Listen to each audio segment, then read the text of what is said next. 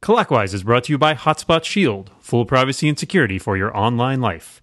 Go to j.mp/TechHiveShield to learn more.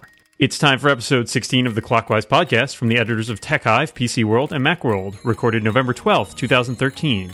Clockwise, 4 guests, 4 topics, 30 minutes.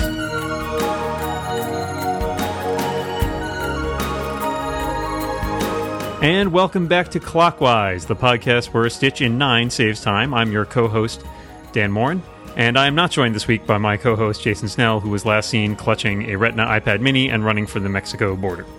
But we have a panel of 3 wonderful guests here. You won't even remember that there was a Jason on this show. To my left is TechHive, Macworld, PC World editor Philip Michaels. Phil, how you doing? I was promised that Jason Snell would be on the show, and now I'm very disappointed. I know, I'm no substitute. It's true. You can go home. It's cool. Okay. Also here we have TechHive executive editor Jason Cross. Hi, Jason. Welcome back. I'm trying not to be offended by the fact that you said nobody will remember that there was a Jason on this show. Oh, God. Hoist by my own petard. Off to a rip-roaring start here with the panelists. I'm doing great. You guys been great. You guys been great, really. And rounding out our panel, Macworld associate editor Serenity Caldwell. Hi, Ren. Hello. To give everybody a little refresher on what we're doing here, we've each brought a technology topic to discuss today. And because we don't want to waste anybody's time, we're going to limit discussion of each of those topics to just 5 minutes. And since there is no Jason Snell here today, we'll start with my topic, because I'm a benevolent overlord. So let me launch it off by saying this. As many of you, my fellow panelists, know, we've recently had a bit of an email transition here in our offices. So my question is, we've been doing email for like 40 or 50 years now. I mean, not us personally, but, as a culture, I feel like we're still kind of bad at it. I mean, in general, it seems like that system is really, really complicated. And I'm starting to wonder, would we be better off? Is there something better than email? Can we do away with email? Wouldn't our lives be better if we didn't have email? Phil, what do you think? Yes, I was about to say no, Dan. That's crazy. And then I look at my own inbox, which is like the don't examples of how to don't communicate with people. Yeah, email is very flawed because it's become sort of a crutch for people on how to communicate. It used to be you had to pick up the phone, and really when you pick up the phone to call someone, you really are motivated to have a reason to call them, whereas now it's just easy to send out an email or even worse, forward an email. It takes all of a few seconds, and then it just sits there in the inbox cluttering things up and distracting you from the messages that are important. That said, I like the archivable format of email, and I like having a paper trail and a record, because I'm not so good at memory sometimes. A paper trail? Do you print out your emails? Yes, and I file do, them? and I paper the walls with them. No, not a sign of craziness. A virtual paper trail, Dan. A virtual paper trail. So I think that we will always need email. I just think that there is probably a better way to do it, some of which can be handled by technology that sorts and trims your email box, and some of it by human behavior. When you send an email that says, hey, write me back if you're interested, and I don't write you back, that means that I'm not interested. You don't need to send 3 follow-up emails. They want to make sure you got it. Yes. Yeah, and I got it. I read every email I get. Don't respond to every email I get because I do nothing but respond to emails. So both technology and human behavior will make email a much better place. Wouldn't you agree, Jason Cross? I'm not sure. I agree with that. What? This is the worst podcast ever. It's email is one of those things that well, it's like that Churchill thing, democracy is the worst form of government except for all other forms that have been tried. It's not good, but it is. Everybody's tried to make it better or replace it with something else better, and nobody's come up with something. I think it's the world's oldest cloud service, like long before anyone was calling anything a cloud service. It's a requirement. It's a base layer for the internet. You can't sign up for anything without an email address or whatever. True. it's this strange thing that everybody has, everybody uses, everybody complains about, and nobody, no matter how big or small the organization, seems to be able to find a way to make it better, like truly better, not just little tweaks and gimmicks and stuff like that. So I think you're right in the fact that human behavior is going to have to play a really big part of that. I don't know how one changes the human behavior of literally everyone on the internet. But I think that has to happen. Believe me, people have tried, right? Yeah. So I don't think the technology solution is necessarily going to make it happen. I think it's a human problem and not easily solved. Like all human problems. Ren, what do you think? Oh, gosh. If I could use email just as a way to get assignments, I think it would be a wonderful service because that's basically what I use it for. Is anything large and important I expect to come through email. And all of the little stuff, not necessarily not interesting, but day-to-day communication, quick things about like where we're going to dinner or something like that. I feel like that's almost all transitioned to Twitter or one-to-one messaging services or, instant messaging. Do people still use that? Email is such a weird service because it's a hybrid of all of these, right? It was designed at first so that we could send long versions of paper letters in electronic format to each other. And since then, it's just everybody has their own different magical use for email. It's like you were saying, Jason Cross, it's really hard to tell people, no, this is how you're going to use email right now. I kind of feel like it as a service is kind of, unfortunately pigeonholed in a way that that Twitter and Facebook don't really have, right? Where there's just so many options and ways to go into an email or using email, and your way of using email may be completely different from someone else's way of using email, and as a result, it just ends up as this massive inbox full of crud and cruft that we don't really know what to do with. I like Jason Cross's point that it's kind of the lowest common denominator because I was told at one point by some of my friends who were who worked with, say, college students and the like that, nobody uses email anymore. They all use Facebook messages or what have you. And I think, the virtue of email is that it is platform agnostic, right? Like everybody can get email and it's not beholden to any one single company, which is kind of amazing when you think about it. But it also means that, there's nobody can impose all the fixes on email, right? The technology kind of defies that. So I guess we're stuck with it for better or worse. Phil, let's pass on to you. What's your topic today? I have on my mind curved phones. They've been in the news a bit lately. Led off by the Galaxy Round from Samsung, which if you're going to hang a label on it, it's the first to feature a curved display, or so I've read on fine sites like techhive.com. It's only available in South Korea. It costs $1,000, and because we live in a Me Too society, I guess LG is now coming out with a smartphone, which they've begun to leak in the fashion that companies now leak product announcements with a grab of information. That's the G Flex.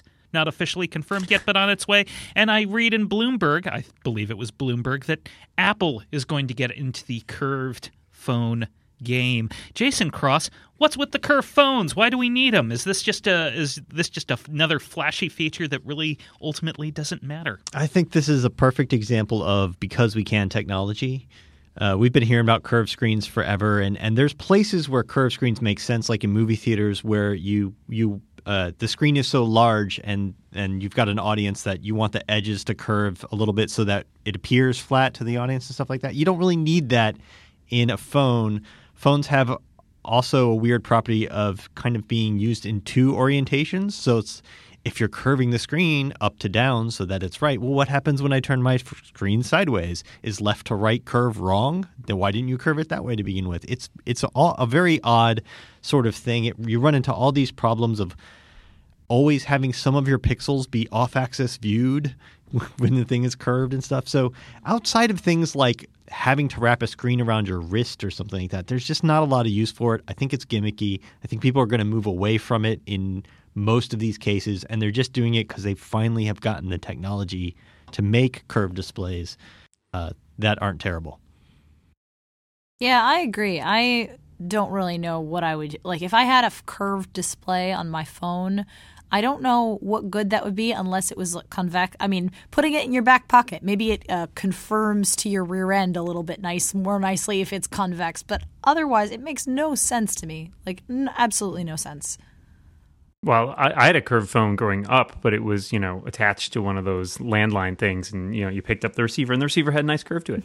And don't really put that in your pocket. You could wedge it between your shoulder and your ear. Now, I honestly have no idea what like Jason's saying, I don't know what the advantage of this. I don't necessarily see some need for this crying out, other than I suspect it's one of those things that gets heavily influenced by media, in that we've all seen like the science fiction movies of the future. Oh, in the future people have curved screens, that's amazing, and people are going like, oh well, that's clearly what we should be doing, in the same way that we should be doing standing in front of our computers and waving our arms around in order to navigate websites.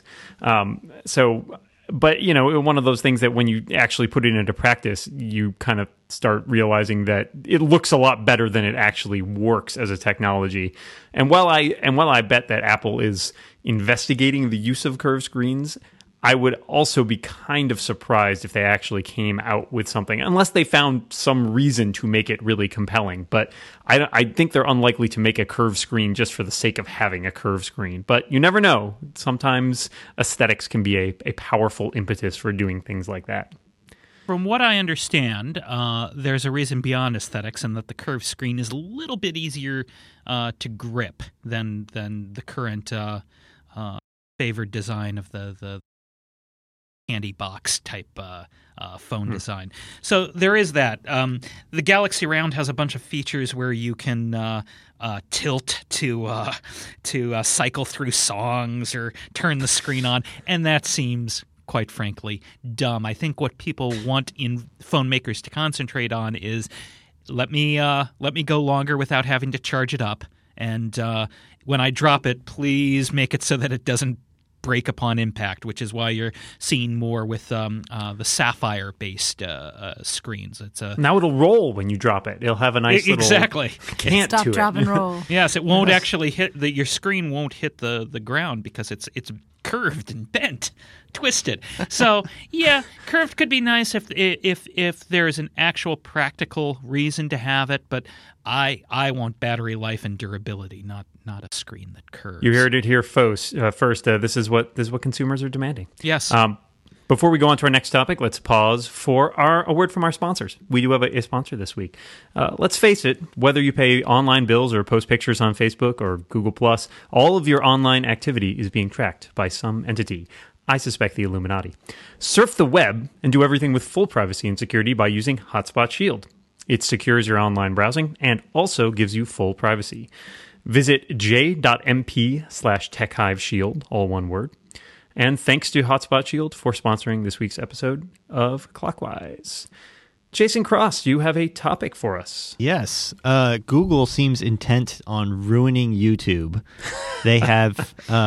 It started with like a new sort of buffering loading system that prevents the entire clip from being buffered, so you can't skip ahead. And when you try and skip back, it doesn't load. And then it won't ever save the size of the video that you want to play or the resolution, even though you set your settings to save those things. And they keep changing the interface. Now, most recently, they dumped the entire comment system and made it based on Google Plus because they're desperate to make people use Google Plus.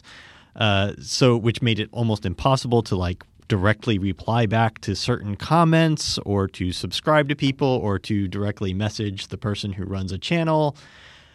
I want to know, is it time for a challenger to the throne to come up and, I mean, there are a lot of other video services out there, but is there one that can challenge YouTube, or can someone make one that challenges YouTube? And if so, what would that need to be? What do they need to do? Gosh. I feel like we have a lot of video services currently out and about, depending on what your video type is. The problem is there's no real – YouTube fits that lovely niche that covers the range of dumb 5-second cat video and 2-hour masterpiece or like sports video. Like there's just such a random mishmash collection in YouTube right now. And I feel like all of the other video sites are currently – targeted towards specific markets. Vimeo, of course, is the one I always think of as the prime competitor to YouTube, but I don't think Vimeo has really any desire to invite the world to be like, yeah, upload your random cat videos. YouTube and Google really have an advantage here because they have, so they can offer the typical user so much free space. Most of the other video sharing sites require you to, have an account and then pay for a certain amount of storage. Whereas with YouTube, you don't have to think about storage. And that's I feel like that's what made it so popular right off the bat. Of course, Amazon could always jump into the mix if they really wanted to. But I find I don't know who would come up and step up as sort of the next great video sharing service competitor. Maybe Flickr wants to get into videos. They also have a big setup. What do you think? It's interesting. You put it exactly right. The YouTube has this really open door, sort of policy of almost everything gets uploaded there, and they had an early starter advantage in this market. I'm not sure who the competition is because, like you said, everybody's sort of got a niche, and things like Flickr and Vimeo and Facebook even really focus on, things uploaded by their members and not as much, I feel like, from stuff from companies or, networks or what have you. And it's all very tied to, a person's account. I mean, I think one of the weird missteps that Google has made with YouTube is this whole, they keep trying, every time I log in, it tries to get me like, do you want to associate this with your Google Plus profile and use your real name on it? And I'm like, not really. I'm perfectly happy with the way it is now. The other problem is that the sort of how you're going to make money off it, I think, is a relevant question because you can't really charge. I think Google's tried that a little bit, but it hasn't really worked out for them. It's mostly ad-based, and that's perfect for Google, which makes most of its money off ads. But if you start, looking at a lot of the competition, they're not, I feel, as well positioned to necessarily take advantage of that. In that market, it seems like Facebook would be the biggest possible competitor.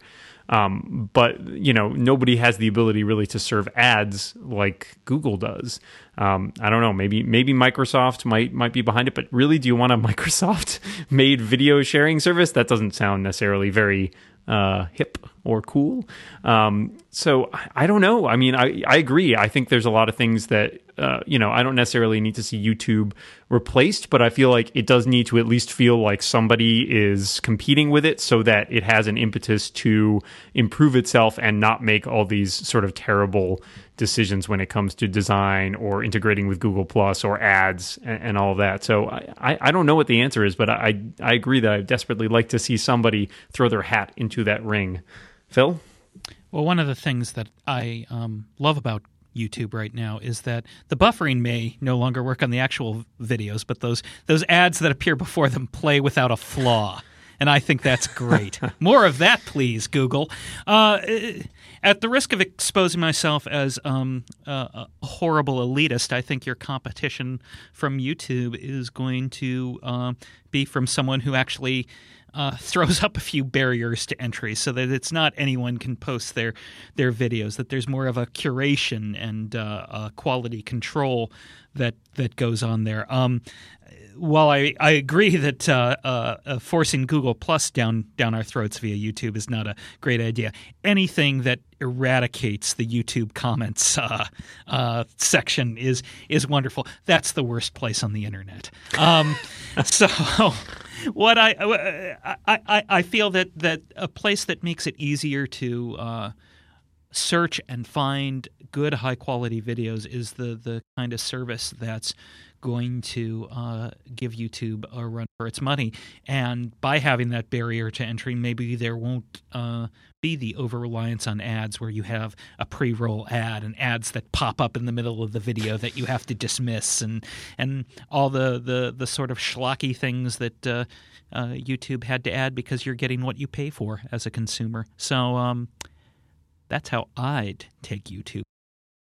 I kind of feel like that already a little bit exists in Vimeo, as Serenity said.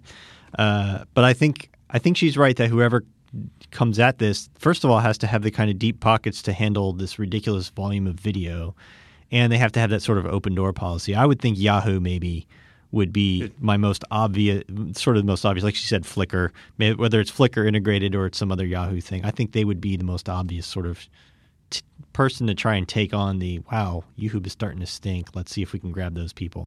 But you got to have it be, hey, I shot a thing on my phone. I don't want to put it up there for people to see.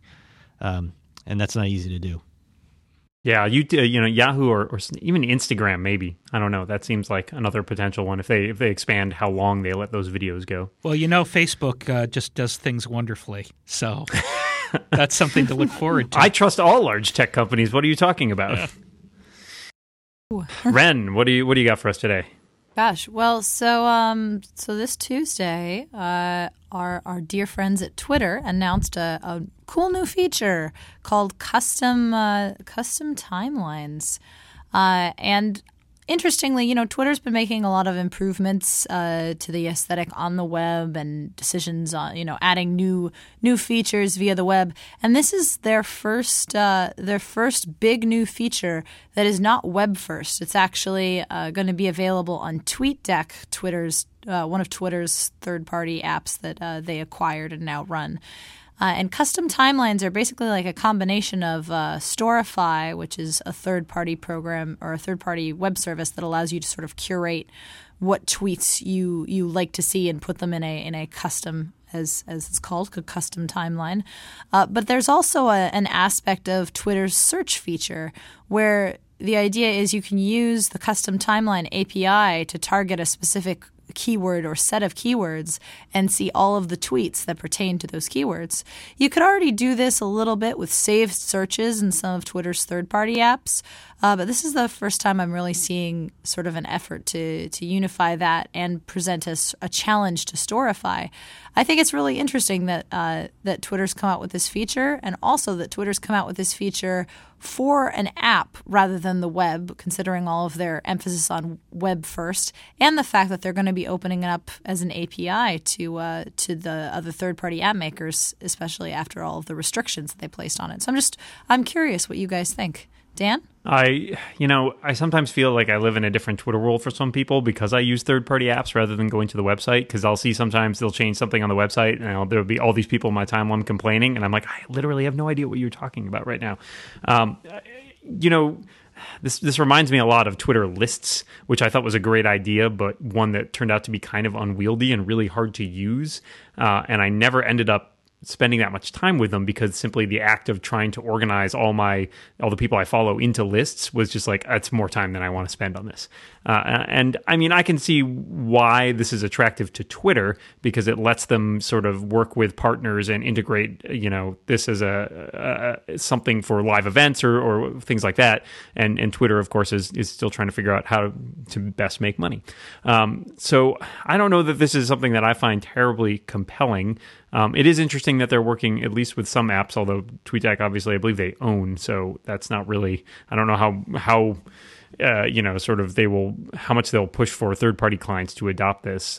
But I really like Twitter. I feel like I've got my own Twitter sort of experience down, though, and I don't see really how this enhances the way that I end up using Twitter. But I'm sure that there are a lot of people who will find it attractive, especially on the corporate side, and I guess that's good for them. Phil? Well, I'm not one of those people, Dan. So thank you for throwing it to me. No, I'm in a way I'm the exact opposite of Dan in that I almost exclusively use Twitter's website and its homegrown app, and actually many of the changes that Twitter has been introducing lately, photos appearing in my timeline, whether I want them there or not, are kind of driving me towards third-party apps. Custom timelines, it doesn't appeal to me, but then Storify I've always kind of had a mixed relationship with. I've been experimenting with that a little bit. I'm not the biggest early adopter of things. It generally I'm dragged kicking and screaming on this sort of feature. Eventually I'll see a use for it. I don't right now.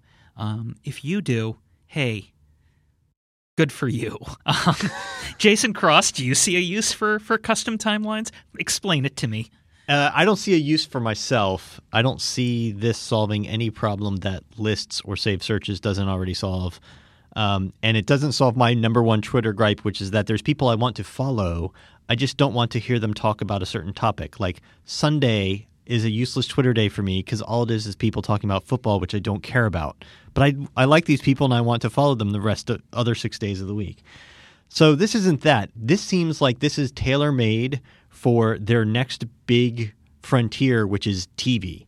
All those TV shows that have hashtags and, tweet us at so-and-so and stuff. This seems like this is made for them to have something better to do than put a little hashtag up on the screen and try to get people to engage in their show that way. It lets people engage around a hot topic of a show or a live event or the latest version of the American Idol or whatever it is. And be more fully involved as a sort of second screen app experience. So I think this is what they're aiming this stuff at, more than the regular everyday user making their own sort of use out of it. I'm sorry, my sports tweets upset you. Yes, you're one of the guilty ones, but you're not. You need a far from the third-party client, Jason, with muting. That's what you need. They exist. It's possible to do that. They're lovely. Can it mute just sports stuff? Can I say mute? Well, you sports put in things? keywords. Basically, you put in keywords that you don't want to hear about. Yeah, but it's, obviously, you would like something that's smarter that can sort of semantically analyze. Like, this tweet's probably about sports. That's Haven't quite gotten there yet, but I could see somebody working on that. They're still being able to mute, say, Philadelphia Eagles works really, really well. And bidets. Just to grab randomly. 2 random examples. Yes, random topics. Just random. So that is the last of our regularly scheduled topics. I'm going to throw out a bonus question this week, and while thinking about it, I decided to ask about everybody's favorite dish. Yes, everybody. I'm imposing that on all of you. Pizza. So let me ask you guys, thin crust or deep dish? Phil? Okay. I feel very strongly about this. I'm glad that you asked. Excellent. I am glad I asked as well. With all due respect to all our listeners in the Chicagoland area, I'm a big fan of your city. I think it's one of the greatest eating towns in America. Don't call your deep dish pizza a pizza. It's not a pizza. It's a baked dish. Thin crust all the way. Thin crust now, thin crust forever. Deep dish, thick crust. That is a sucker's bet. Oh, that is a decisive opinion. Jason Cross, would you care to rebut? As much as I enjoy what Phil says they erroneously call a deep dish pizza, especially since I live a block from Little Star and can go get like really good deep dish pizza here, I think I have to agree that for your day-to-day pizza activities, it's got to be thin crust. It's got to be a big slice you can pick up and hold and fold, and so I think that's usually my favorite, as much as I do enjoy a good deep dish pizza. Ren? I will third. Deep dish pizza is one step removed from lasagna. Not that it's not delicious, but it's not pizza. I mean, you can't really go wrong with cheese and sauce and bread, but I do prefer pizza that I don't have to eat with like a spoon or something. So I'm gonna back up. I'm gonna make it 4 for 4, unanimous. Thin crust pizza is the only pizza we have decided here today. Sorry, you lose, Chicago. This question. Yeah, this question never needs to be addressed again. Get your act together, Windy City. And since we have been carefully watching the clock, that is literally all the time we have today. Phil Michaels, thank you for being here. Your pizza is free. Jason Cross, thank you for being here as well. It's been my pleasure. And Serenity Caldwell, thank you for joining us today. I do what I can. So until next time, from all of us here at Clockwise, watch what you say and keep watching the clock. Bye.